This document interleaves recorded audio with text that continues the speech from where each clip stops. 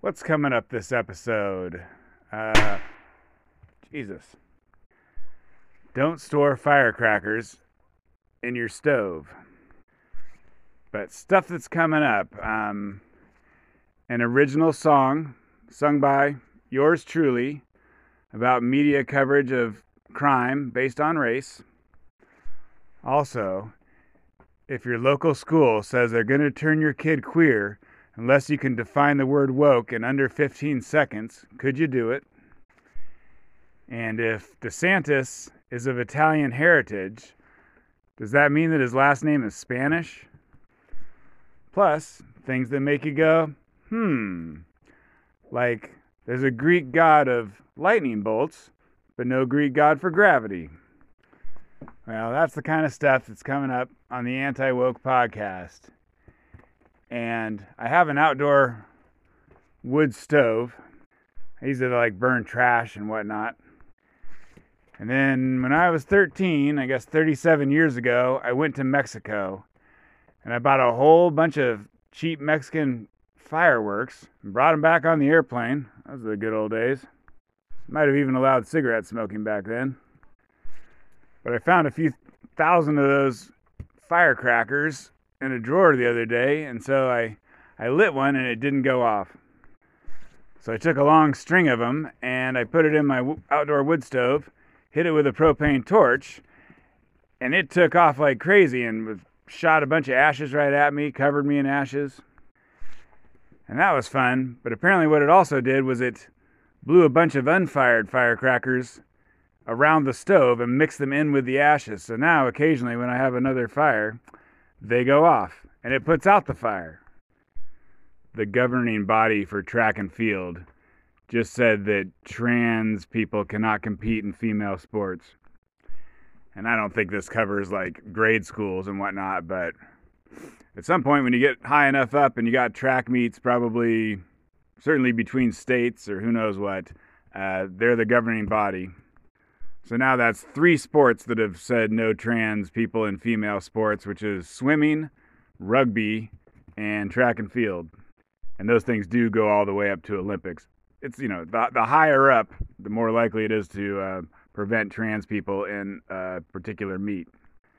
But I listened to a BBC segment on it, and what's interesting is, like, you can't call it women's sports, right? It used to be like, oh, women's track and field. In this segment, at least, they have to keep calling it female, right? Because a trans woman is a woman, but they're not a female. So it'll be interesting to see if we now have, I don't know if they'll still call it men's. I guess you call it male. You'll have the male category and the female category instead of men's and women's. They did some public polling on how America feels about the Supreme Court. And I guess starting in 2019, they've been tracking it. And back then, about 2/3 of America, also 2/3 of Republicans, 2/3 of Democrats, whatever. They thought the Supreme Court was all right. So 2/3 is 66%. And then after the Supreme Court did their Roe versus Wade ruling, Democrats went from 66 down to 15%, thinking it was all right. And that wasn't that long ago, like a year or something. And anyways, now, a year later, they're up to 35%. So Republicans are feeling good the whole time, but Democrats got real pissed off at the court, but now they still don't like it, but they're softening their stance on it. And the theory is, as long as the Supreme Court isn't in the news doing something you don't like, then America supports them, maybe more than the president or other, kind of political bodies. On the 538 podcast the other day, they're interviewing a guy about the U.S. Census, and he said something that was kind of a nice little microcosm about race and statistics. The guy was talking about life insurance and how it was sold in the 1940s. And apparently they had, when you went to go buy life insurance, you'd say if you were white or if you were black. and then you would pay a different amount. I think black people paid more, probably because black people died younger back then. I don't think there was any controversy over that part. But the guy said that, if you broke white people down, he didn't say exactly how, but if you broke white people down into different groups, some certain kinds of white people died younger than black people. I mean, my guess in the 1940s would be like Italians. Like that was back when Italians were famous for being criminals, I think. Or just afterwards. When were they all bootleggers? Anyways, it was right after they were all bootleggers and still being criminals, the kind that we make movies about, Goodfellas. Anyways, so the guy's like, yeah, they lumped all the different kinds of white people together, and so therefore some white people that died earlier than blacks paid a lower rate than blacks. And he goes, that's racist. And so my question for you, dear listener, is, do you see why he's wrong? Given that fact pattern, do you see why he's wrong? Feel free to pause it for a second and see if you can come up with it.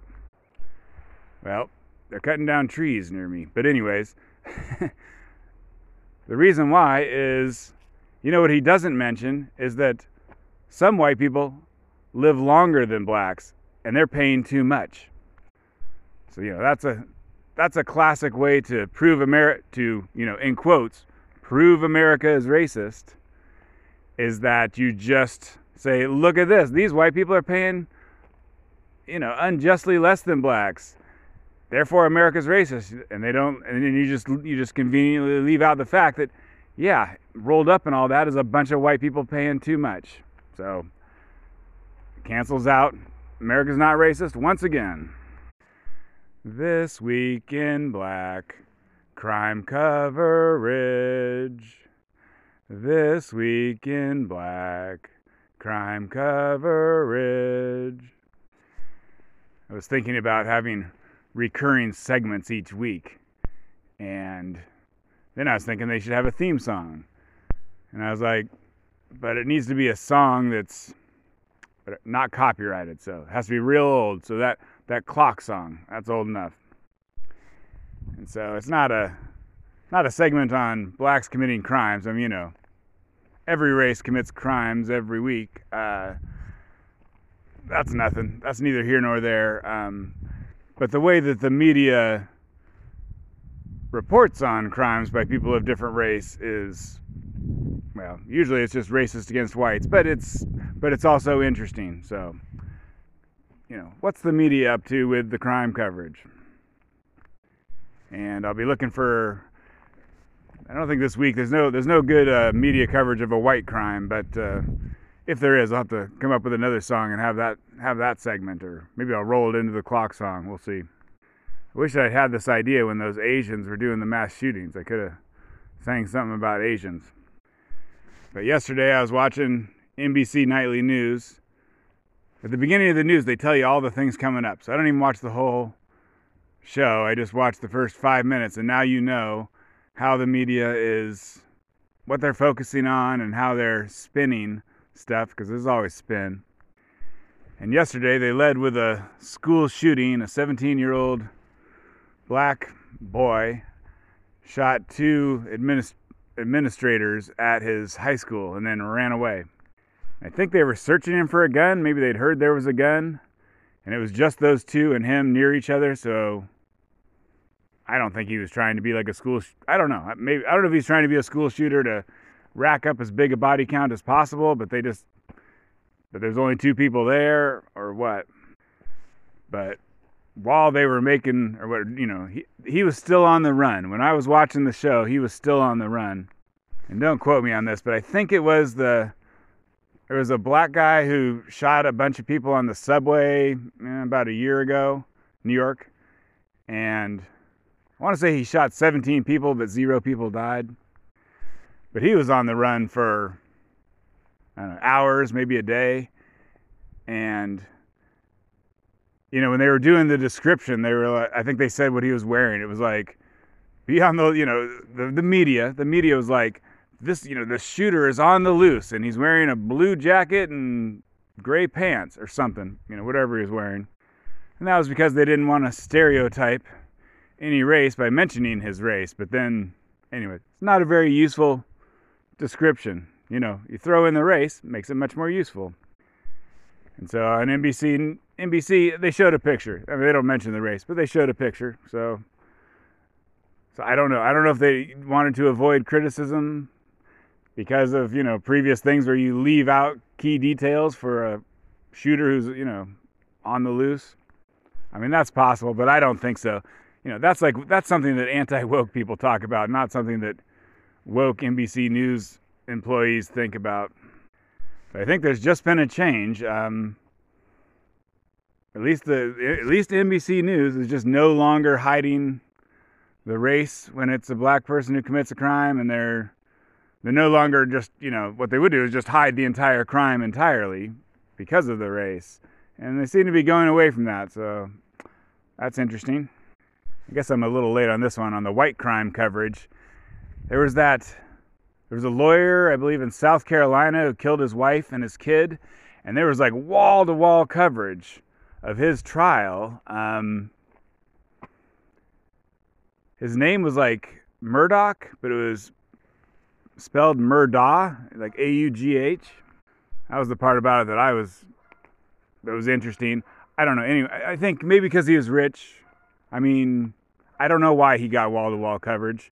He was rich, he was a lawyer, and maybe because he was white. I'm going to say, yeah, it was those three reasons. I didn't hear that he was a Trump voter or something, but maybe that was, maybe something political was in there too. I mean, that's over now, but I think Netflix made a show about him, and it was one of the top 5 Netflix shows there for a while. This is all a month ago, basically. And I'm listening to the Fifth Column podcast, and they have some information on a couple subjects I talked about last week. So, black maternal mortality, that's what it's called. Apparently it's in I don't know, I just saw a segment on NBC News, and that was why I was talking about it last week. But apparently it's a bigger thing. It's going around, that people are talking about it. And I'm not sure, but maybe it's because Beyonce and Serena Williams had they're both alive, but had some had medical emergencies or something when they were recently pregnant. And so that proves, that must be why, because they were talking about even when black women are rich, they're more likely to die during pregnancy than white women of any income bracket. And then I said, last week I said, I think the fact that that's because of racism is hogwash.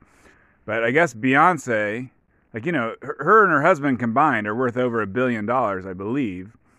Maybe not after the interest rate change, but I guess, she's in New York, she got the best hospital. She got an entire floor of the hospital dedicated to her. So, whatever. No one has ever gotten better care than Beyonce did while pregnant. That basically proves that it's not racism. If even Beyonce is going to have a medical emergency while pregnant, then something other than, America mistreating black people is the cause, because Beyonce is not being mistreated at all. The podcasters were joking that 4 black pregnant women died while Beyonce was being cared for because Beyonce sucked up all the hospital workers. And then they also gave an update on that Stanford law thing. The dean of Stanford Law put out a big letter, I think 10-page letter, saying that Stanford is going to support free speech. And if you don't like it, things are not going to go well for you. And as a recap, this is because they had recently not supported free speech, and people on the right were shouted down by people on the left, and it was looking like, that's fine, that's wonderful, that's just what you do to fight racism in America, because America's a racist country and it deserves any kick in the balls you can give it. But the sub-dean, I guess there's the dean of the law school, I think there's the dean of students is one below that, and then a DEI dean, diversity dean, is one below that. So I mentioned at Brown, they had, I think they had 7 layers of diversity deans. You know, you had the sub, I don't, whatever. They made up names. The executive and the, you know how you don't want to call someone a secretary because that's considered demeaning, so you call them an executive assistant. Anyways, they gave them lots of flowery titles so that it seemed like they were important. But anyways, if you were the last, I mean, you're still making six figures, but they had 7 layers of diversity deans.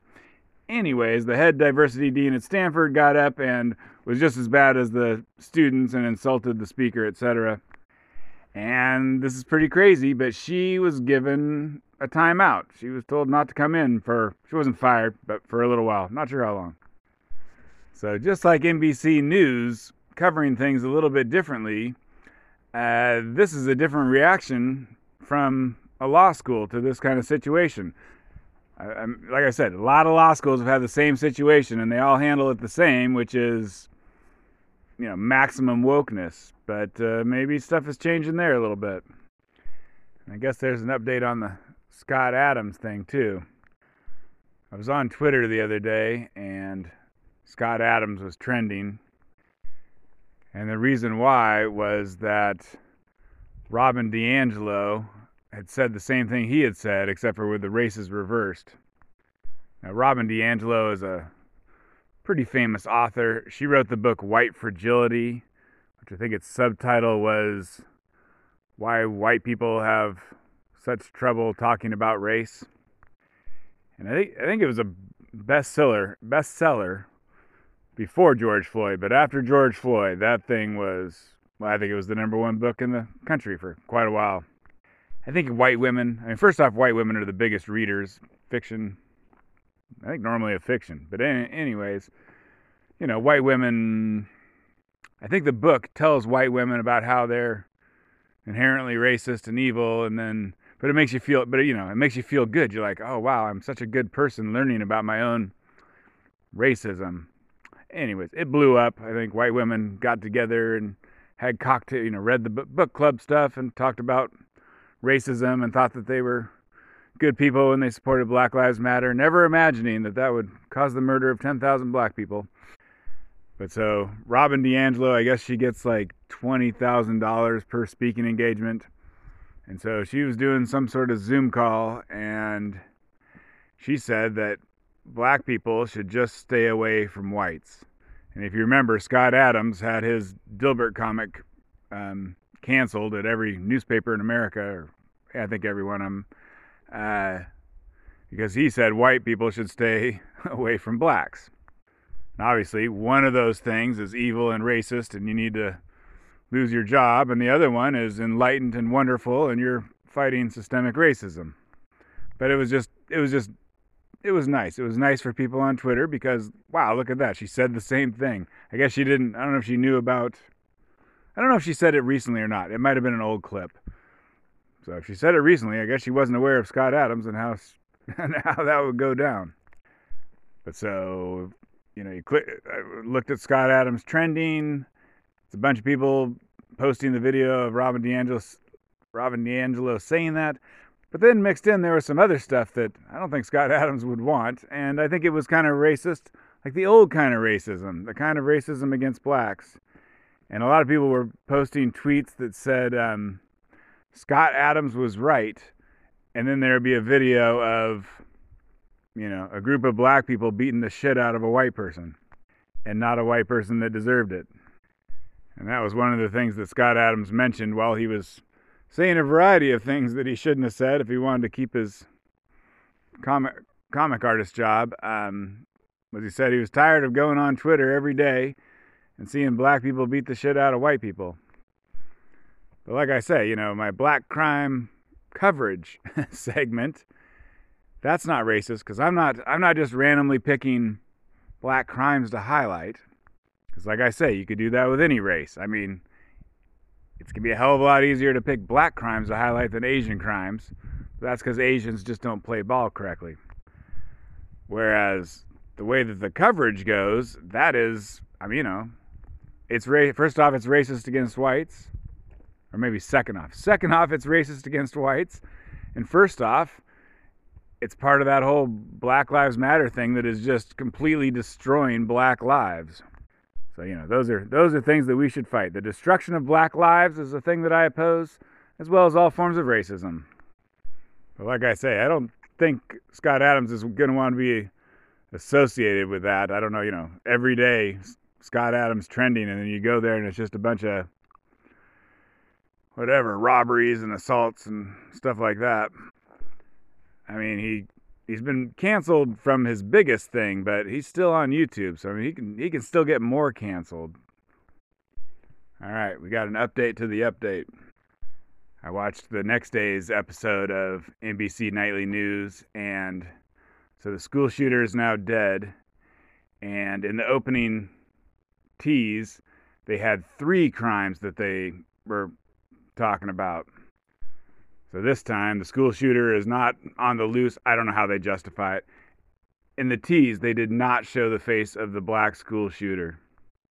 And then the other 2 crimes were the parents of a white school shooter. They're in the news. They showed their faces. And then some white dentist killed his wife. And so they showed his face.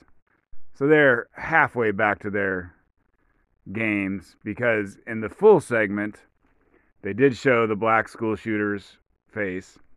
All right, this is the classic thing where the headline of an article does not comport with the body. I was going to say contort.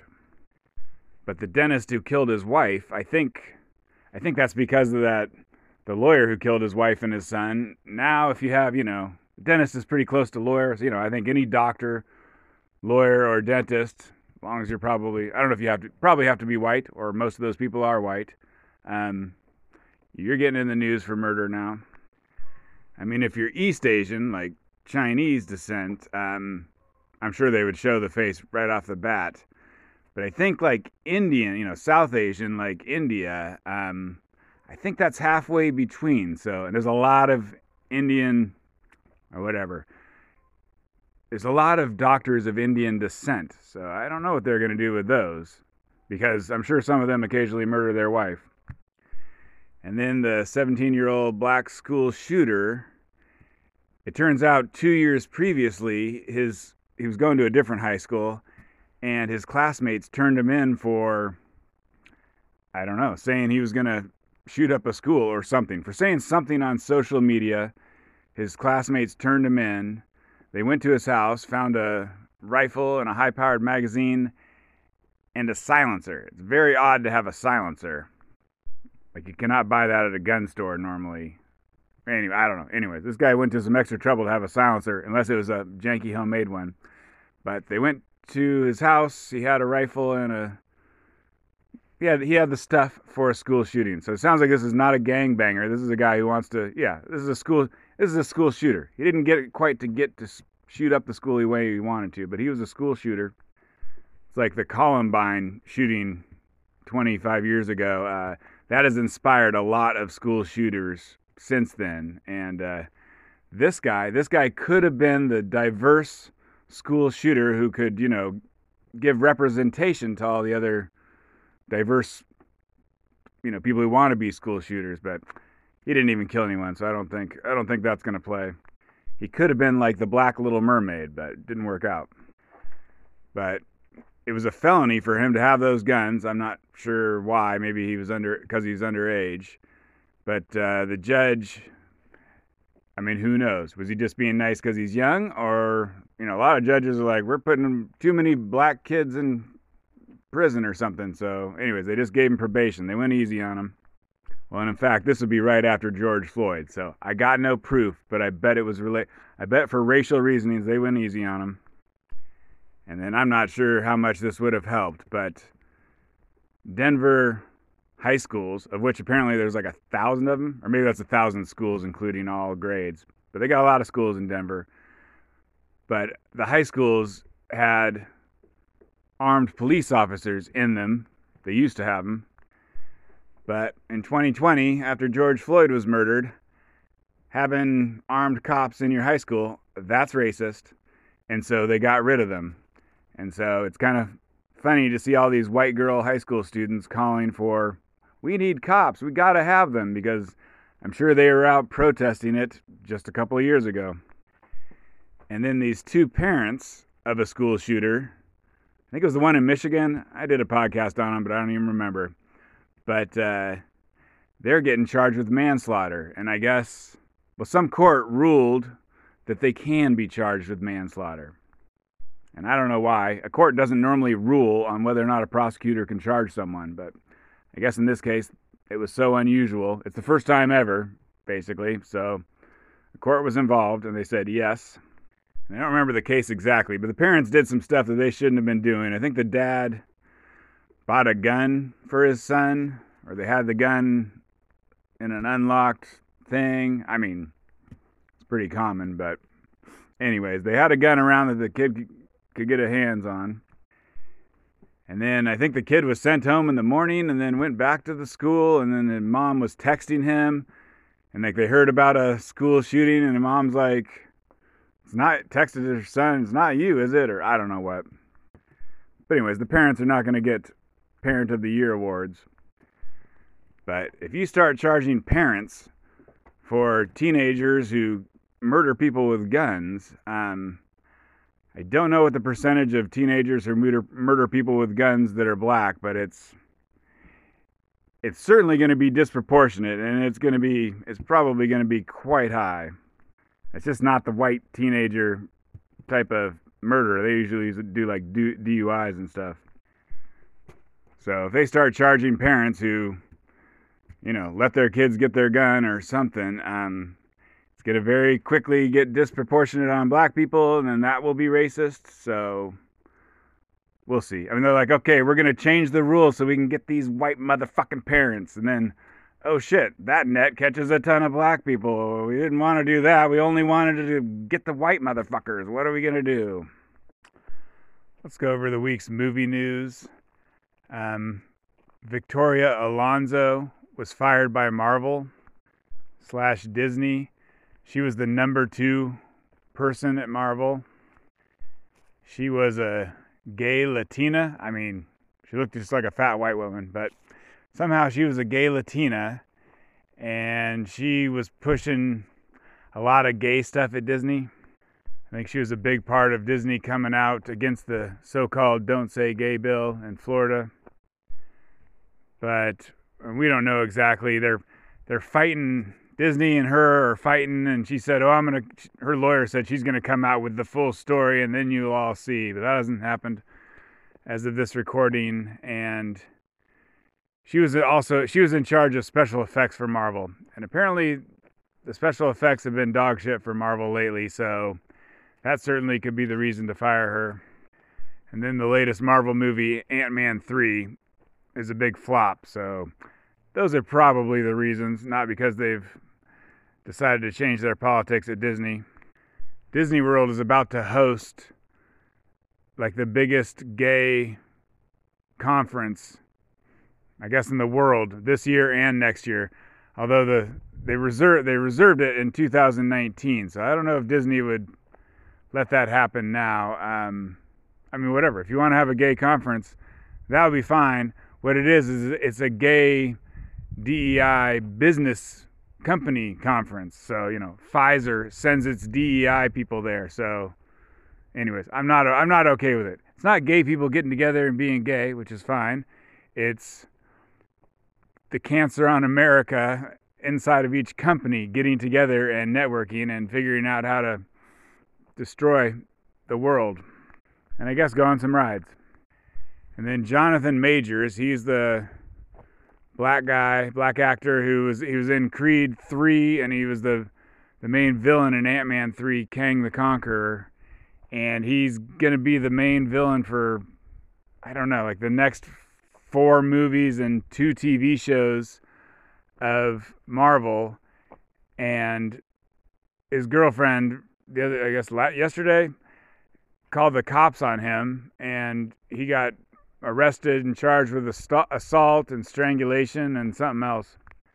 So nothing against this actor personally, but if it turns out that all this stuff is true, then Disney may have to fire him. And then basically the guy that they were building everything around, this was going to make up for slavery. We got a black villain, and he's going to, whatever, the Marvel Universe is going to revolve around him. That whole thing may be toast. And when you got a he said, she said, it's hard to figure out the exact truth. I think she did go to the hospital with some sort of injuries. I tried to look up his girlfriend. It looks like he dates white women, so it's unfortunate. Like, if you really want to take down Marvel, which, I used to be the biggest damn Marvel fan ever. I collected comics, but if you want to take down Marvel for anti-woke reasons like I do, then it would have been better if his girlfriend was black, because, I don't know, when they find out that a black man was beating a white woman, I think that that's going to be a radio silence type of thing from the media after that fact is learned. It's like, did you hear Jonathan Majors was assaulting a black woman? Oh my God, that's terrible. Oh wait, it was a white woman. Oh, fuck her. That's just reparations. But yeah, he said, she said, you don't know, but it looks like people on Twitter, some mildly famous people I never heard of, are coming out of the woodwork and being like, yeah, that guy's a psychopath. This ain't the first time, so we'll see. And then I heard a theory on how or why Brendan Fraser won the Oscar for The Whale. If you heard of that movie and you know who that actor is. But the movie's about a real fat guy, and the theory is that in the movie, the reason why he's a real fat guy is because he's gay and his husband or boyfriend killed himself because Christians hate gays. So basically, the movie, is hitting all sorts of stuff that Hollywood loves, which is body positivity. It's good to be fat.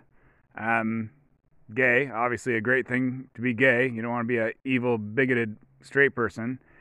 And then finally, it was, scratching that itch to call all Christians racist and evil. But just a theory. And then the number one movie at the box office this weekend was John Wick 4. It made just under $75 million, which is considered to be quite good. Movie cost $100 million. You want to make 2.5 times as much as your budget to break even. So cost 100, needs to make 250. Got 75 million at the domestic in the first weekend. Blah blah blah. Looking good. And I got the racial breakdown. So people who went and saw the movie, it was 59% men, or maybe, I think 59, which is very high, or maybe it was 69. Whatever the number was, it was way more men than a normal movie gets. Usually you might get close to 50-50, but not this movie. It was 32% white, 28% Hispanic, 21% Asian, and 19% black. Basically, the white number is real low, and all the other numbers are high. Like, it's super high for Asians. Asians are a small part of America, but they really came out for this movie. And then white people didn't go out, and that's because white people are old. The average age of white people is quite old, and so white people don't see the movies in general. And in particular, they didn't go to see this movie. It was R-rated. That's another reason. 75 million was pretty good for a John Wick one. It's really good for an R-rated movie. They don't usually make as much money because the kids can't see it. Okay, it was 69% male. Over half was 18 to 34, so young. And then normally, like, California and the East Coast is where the majority of people go see movies, but this one played well in the South and the Southwest. So maybe it was kind of perceived as a conservative movie or a not woke movie, or I don't know, maybe, men in the South or something. Oh, and it got an A from Cinema Score, which is a very good score. A+ is the highest, but basically, according to the people walking out of the theater, they're like, that was a good-ass movie. And then the Writers Guild of America is I guess, the union for movie writers, they said that you can use Chat GPT AI stuff to write movies. And they're like, we better make rules for this because it's coming. And what they said is a computer can write your movie, but you can't credit the computer in the credits. So take that as you will. And then the big movie coming up next week is Dungeons and Dragons, and it is getting phenomenal word of mouth. It's supposed to be a really good movie. And it has a directing duo that did a 2018 movie called Game Night, which I watched that because I heard how good Dungeons and Dragons is supposed to be. So I went back and watched their previous movie, and Game Night, that's a really good movie. It's about a husband and a wife, and they like to play games, and then all of a sudden the game is, they thought they were just playing some board games, but then the game turns out to be real, and they're fighting for their life, and there's a bunch of action, and it's more of a guy movie because there's so much action and stuff, but it is a husband and a wife, and they kind of nag each other, or not nag, but it's an action comedy. It's part comedy, and there's a good back and forth between the husband and the wife, so a female might enjoy that movie also. In case any of you, dear listeners, are a female or have a female and you're looking for a movie to check out, I recommend that one pretty highly. Jonathan Majors' lawyer has said that the woman has recanted her story, so the plot thickens on that one. I mentioned that woke, the word, was in the news like more than ever before last podcast, but I didn't explain why. So an author named Bethany Mandel wrote an anti-woke book about maybe how wokeness is hurting our children or something. And she was doing an interview with Brianna Joy Gray to promote her book, and she used the word woke, and Joy Gray was like, could you define that? And the author was like, couldn't come up with a definition. She's like, I think this is going to go viral, huh? So the idea that, I guess, conservatives can't define woke picked up steam on Twitter. And so, people on the left would be like, haha, we knew it. The conservatives can't define woke. And I'm not a huge Twitter guy, but it seemed to me that any time a mildly famous person said that no one could define it, then they would just get absolutely inundated with tons of people like, finally, I've been waiting my whole life to define it. Just thousands of people would come in and instantly define it for them. And I think the woke people they ignored that. They got 1,000 definitions, within hours, and then they didn't talk about that.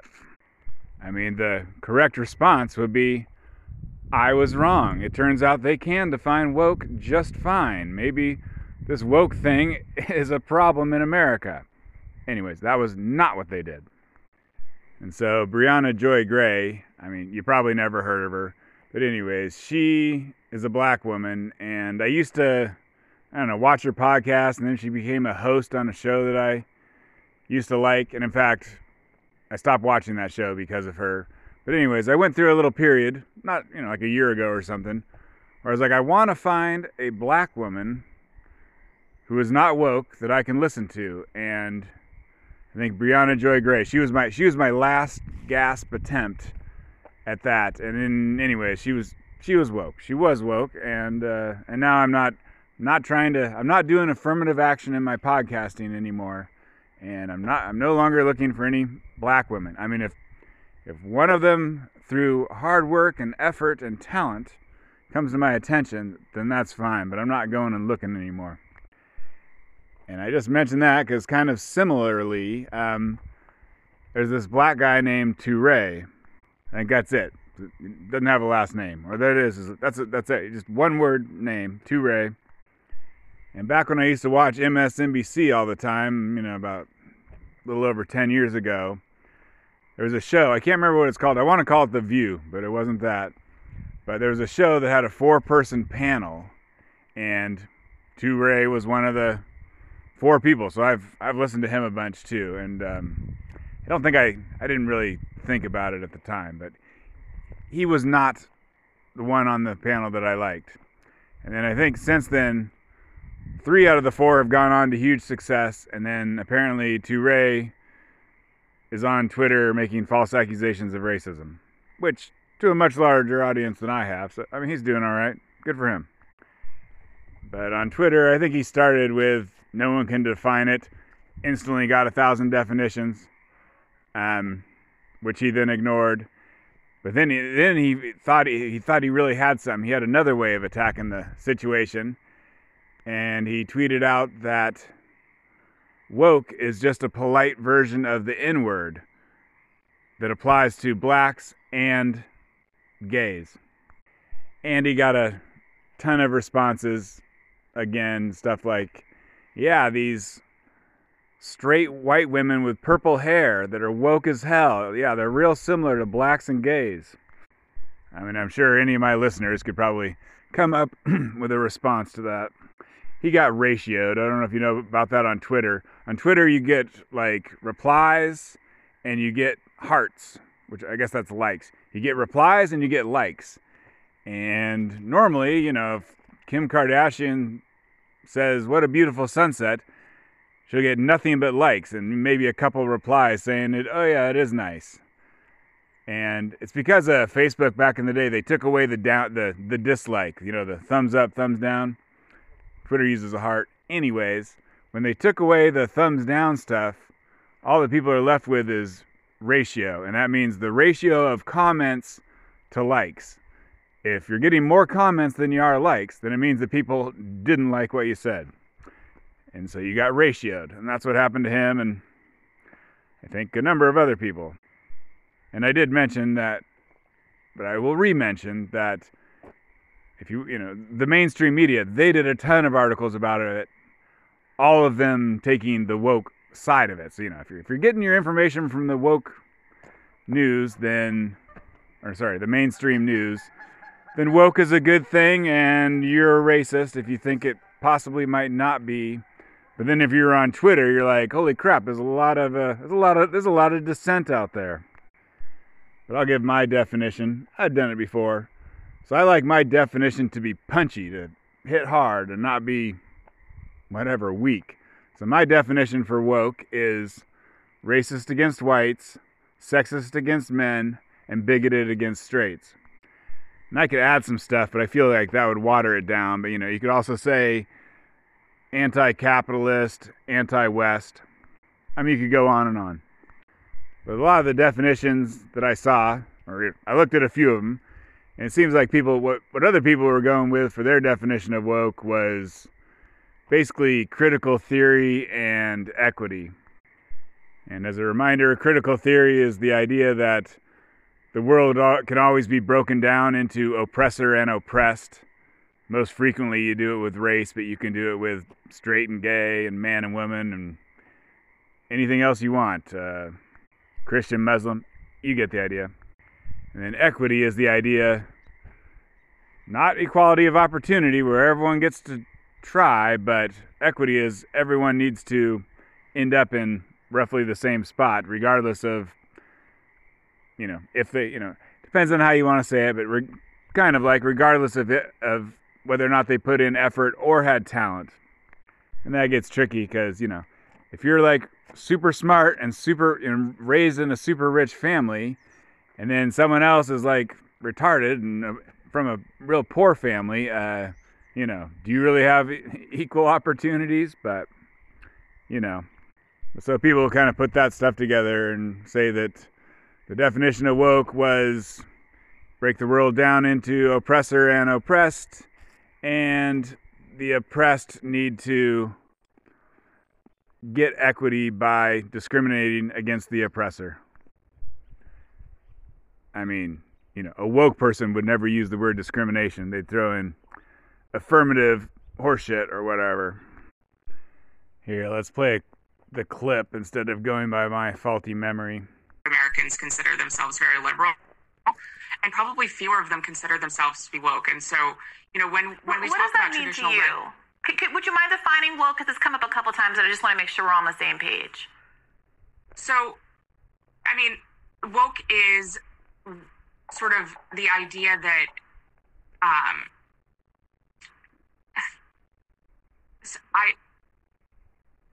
this is going to be one of those moments that goes viral. I mean, woke is something that's very hard to define, and we've spent an entire chapter defining it. It is sort of the understanding that we need to totally reimagine and redo society in order to create hierarchies of oppression. It's hard to explain in a 15-second soundbite. Yeah, look at time. So, I guess that's not good for the anti-woke cause, but it's actually a pretty funny clip. Let's go over Ukraine, Russia. This information is probably a week old, but I don't think anything has changed too much. So Ukraine and Russia are fighting over a city called Bakhmut. I want to say it has a population of 75,000. Nothing too special about it other than that is the hot point. And I'm getting most of my information from Robert Wright on the Non-Zero podcast. But apparently people who support Ukraine don't think that fighting over Bakhmut is a good idea for Ukraine.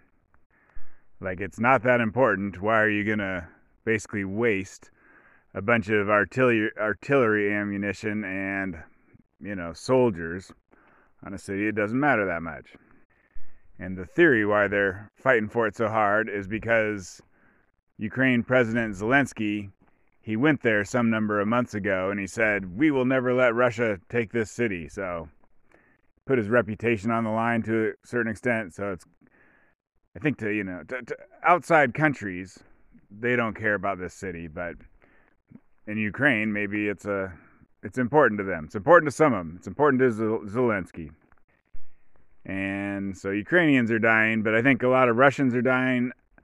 I believe that the Wagner group, which is the kind of mercenary army that's supposed to be kind of badass for Russia, they're the ones who got the prisoners out of Russian prisons and are sending them to the front lines. And I've heard that basically they're sending those prisoners in there like cannon fodder, and they're getting killed like crazy. But it's a good way to figure out the location of the Ukrainians who were killing the prisoners, and then the more high quality part of the Russian army or Wagner group or whoever can then kill the Ukrainians. You sacrifice your pawns. And both Russia and Ukraine have been talking about doing some big advances, to clear out the enemy. That I don't think Ukraine has done theirs yet. Russia was talking about doing one. It's not clear. Russia may be in the middle of their so-called big advance, in which case it's not really that big, or maybe they got a bigger one coming. We don't know.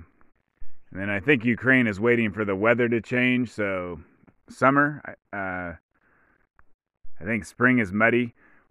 Whatever seasons they have mud, that's when you don't want to move vehicles around. They just get stuck. And I guess the thing about advancing versus defending is that it's much more difficult to advance and take over an area, and it's much easier to defend. You just sit there, I guess. And so you want high-quality, experienced soldiers for the advance. And then if you're just defending, you can just put in, newbies. So I think Russia and Ukraine are both having this problem where at the beginning of the war, you fight your experienced people are the people that were in the army when the war started. Like the day the war started, or the day before the war started, the most experienced people were in the army right then, and they were ready to go and so on. And so when the war started, those were also the people that started getting killed right off the bat. So they're both hurting, but it looks like, anyways, the current thinking is that if you're hoping for Ukraine to do an amazing advance in the summer with a whole bunch of wonderful, motivated soldiers, they may not be able to come up with those soldiers. They may be dead or, injured. For every death, there's many injuries. And then you might have heard of the Russian mobilization. I think that's when they started pulling people out of prisons. I don't know the difference, but it's like a draft. So, you start off with your army, and these are all people who wanted to be in the army and, maybe kind of wanted to go to war with the army. And then for some reason, in this war, they're calling it mobilization. So Russia did a big mobilization, and that's a bunch of Russian people that didn't want to go into the army and probably didn't want to fight this fight, but now they're going anyways. And so here's the new thing, but Ukraine has switched over to a mobilization also. Like for a while there, you're fighting for your country, you're protecting your family, and so people were saying, sign me up. I want to go fight against Russia for Ukraine. But all those people, they already did sign up, and so now Ukraine is picking people who don't want to go. And apparently there was a high-up Ukrainian officer who has since been shit-canned or demoted, but he accidentally talked to a Western media outlet, and he said, the guys we're getting now are hopeless. Like, they're afraid to even fire a gun. Okay, it's not called an advance, it's called an offensive. Defense, offense. And the thing that Robert Wright is worried about is that whichever side is on the offensive, they suffer greater casualties. Like I was saying, it's hard. It's hard. Hard things get you killed. And so Ukraine currently has enough people to hold their line. They can play defense. They are playing defense generally, except for Bakhmut. And so they got the people that are trained decently enough to hold the line. But if you get a bunch of your people killed in an offensive maneuver, then you may not be able to do the defense that you were previously able to do. And I will say, that could apply to Russia too. So either one, if they do a failed offensive, it may mess up their defensive. And another reason why a Ukrainian offensive may not be so great is the thing that they're going to be going towards is Crimea. Unless they start going into Russia, but the Russian public thinks Crimea is part of Russia and should be, and so it'll make the people want to join the Russian army more. And then there's been talk about airplanes. It sounds like Ukraine has airplanes. Russia has airplanes, Ukraine has airplanes. For whatever reason, this is an artillery war, and having some more airplanes is not probably going to change anything. So given what I said, why is Ukraine so gung-ho on doing this offensive in the summer? The current thinking is that they believe America and the West will stop supporting them if they don't do a good offensive this summer. America wants it. Ron DeSantis has been in the news for some comments lately. And the comments, the two ones that really did it were, they're both passive-aggressive, so I'm wondering to see if that's kind of his MO, his way of criticizing stuff. And one comment got the neocons riled up, and the other comment got the hardcore Trump supporters riled up, which is interesting. Those are both right-wing things.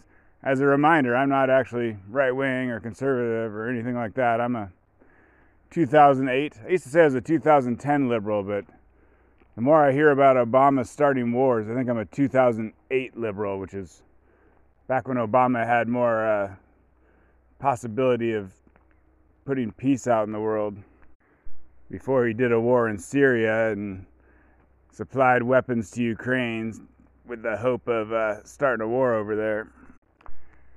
But so Tucker Carlson asked all the Republican presidential candidates for their thoughts on, I don't know if it's foreign policy or Ukraine. And so, whatever, they all wrote in. Most of them were like, we love war. War is the greatest thing ever. Except for two of them. And that was Trump. He said, war is bad. That's, whatever. That's something that I absolutely agree with Trump on.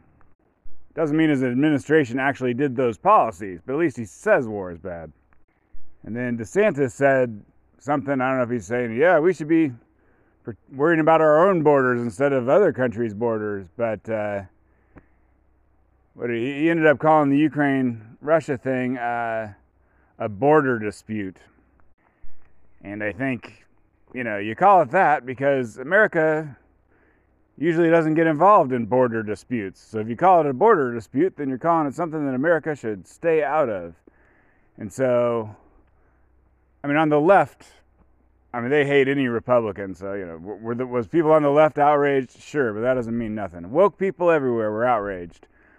But the neocon, I think, neo means new and then con means conservative. I don't know why new conservative means a warmonger, but anyways, neocons are instead of calling them warmongers, you call them neocons. And I listen to neocons because they're anti-woke. I don't agree with them about any war stuff, but we can all agree to be anti-woke. But the neocons were upset by him calling it a border dispute because that might mean that they're, America going out and getting involved and meddling in every country across the planet might be in jeopardy if he gets in there because they're, because people are, whatever, he's the Republican nominee, so neocons normally would support the Republican nominee, and I think that's why neocons are not really fond of Trump, and now they're worried about DeSantis, and so they were up in arms. That was interesting. And then Trump is, at this point, I think it's a big nothing burger, but right now, as I'm speaking, Trump is possibly going to be indicted over paying hush money to a porn star so that she wouldn't talk right before the election. I think you can pay hush money to people. You can't blackmail people, so that'd be her breaking the law. You can pay hush money to whoever you want. That's not illegal.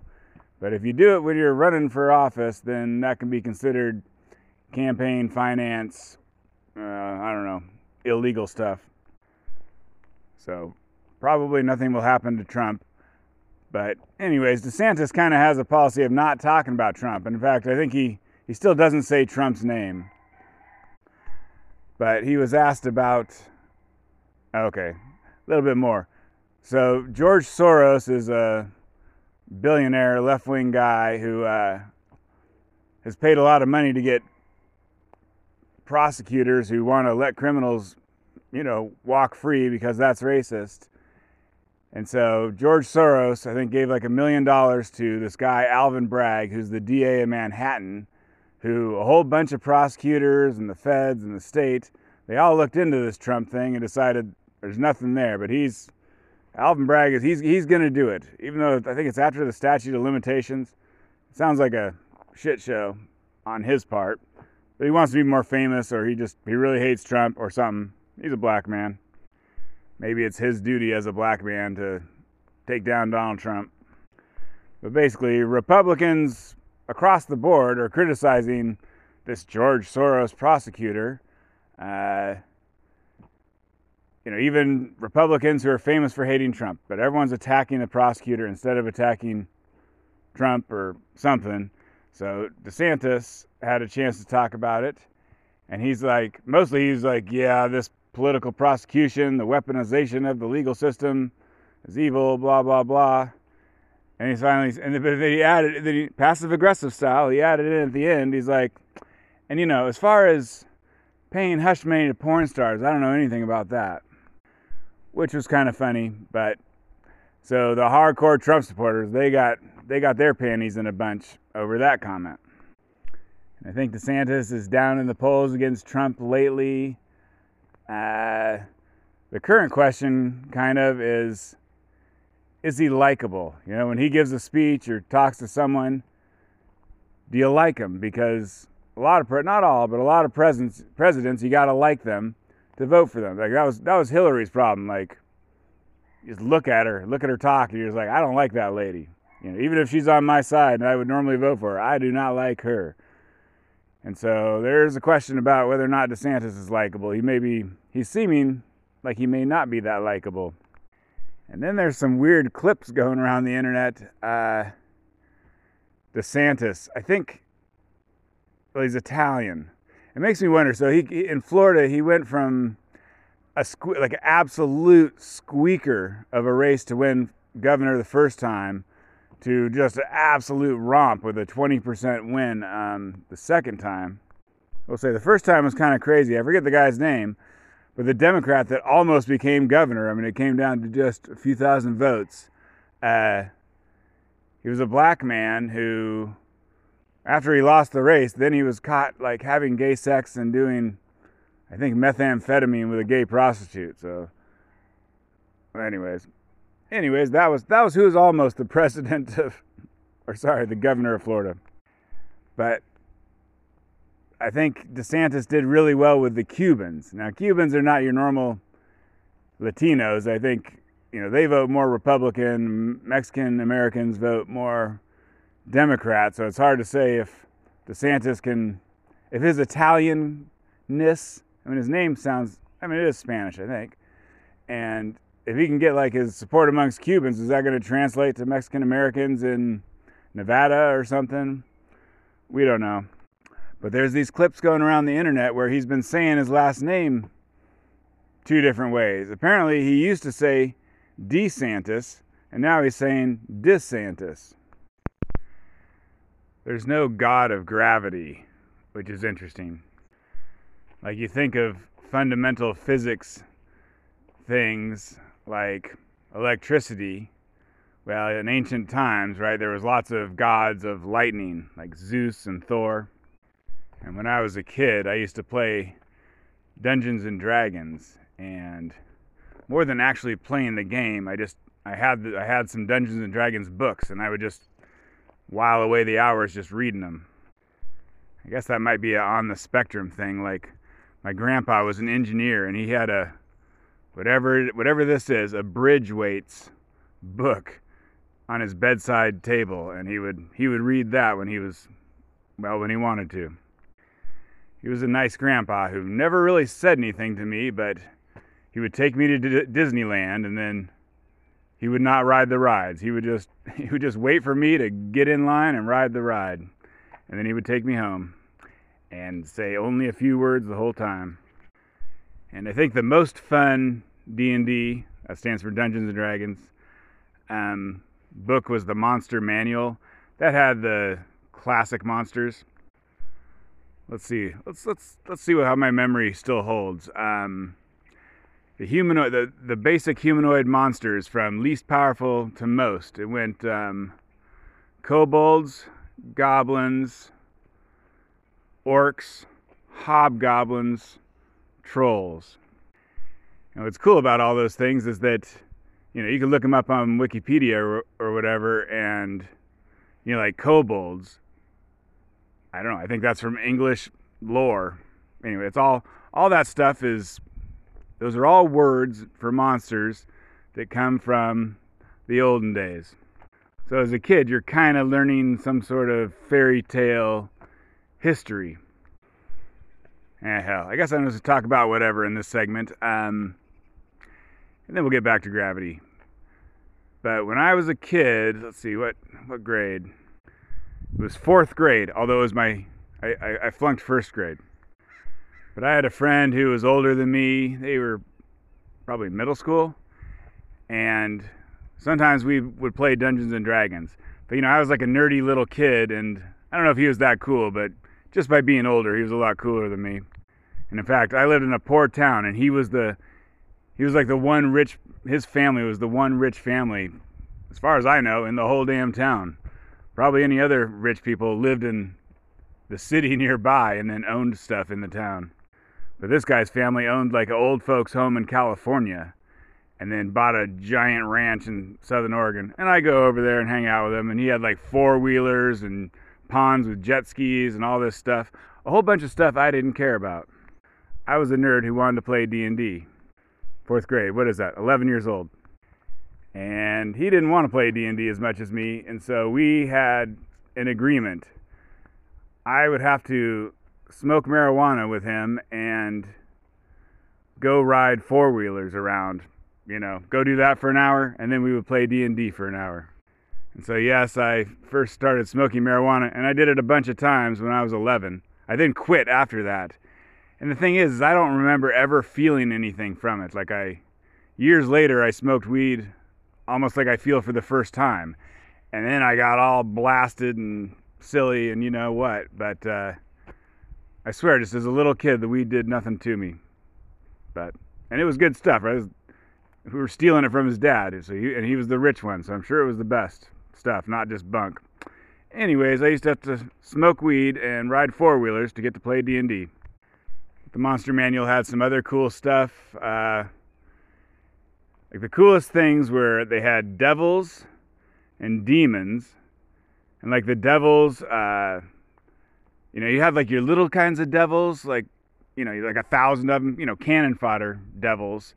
And then you also had, I think they called them archfiends, who were like the lords of hell. And there was 9 planes of hell, I think. And each archfiend ruled a plane, which meant like a universe. It was like a multiverse thing.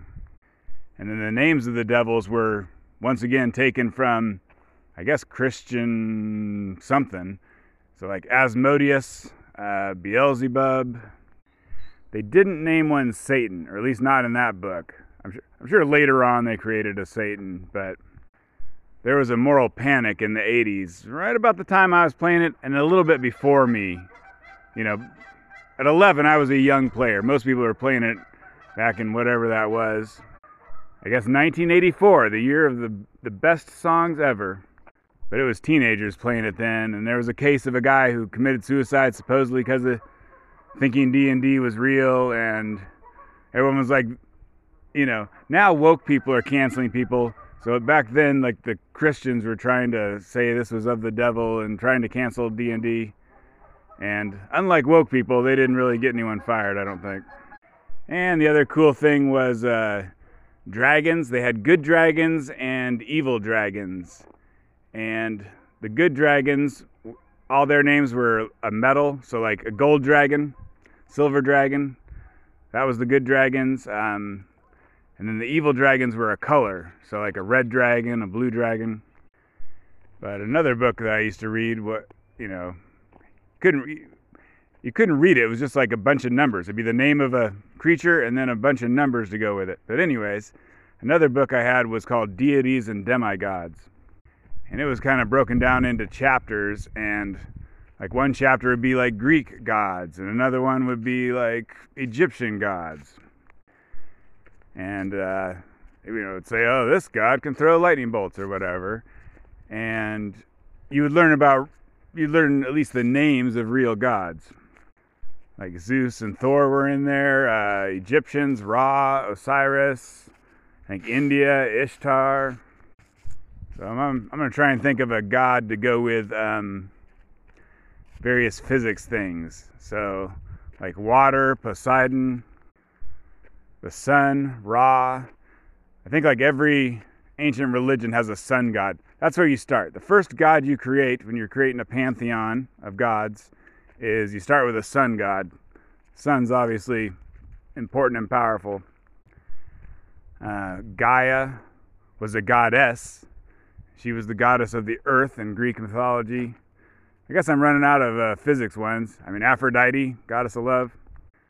But you can see, you think of something that's around you all the time, or something that people always do, maybe farming or alcohol. Pan. Pan he's the god who has like the legs of a goat. He's a satyr.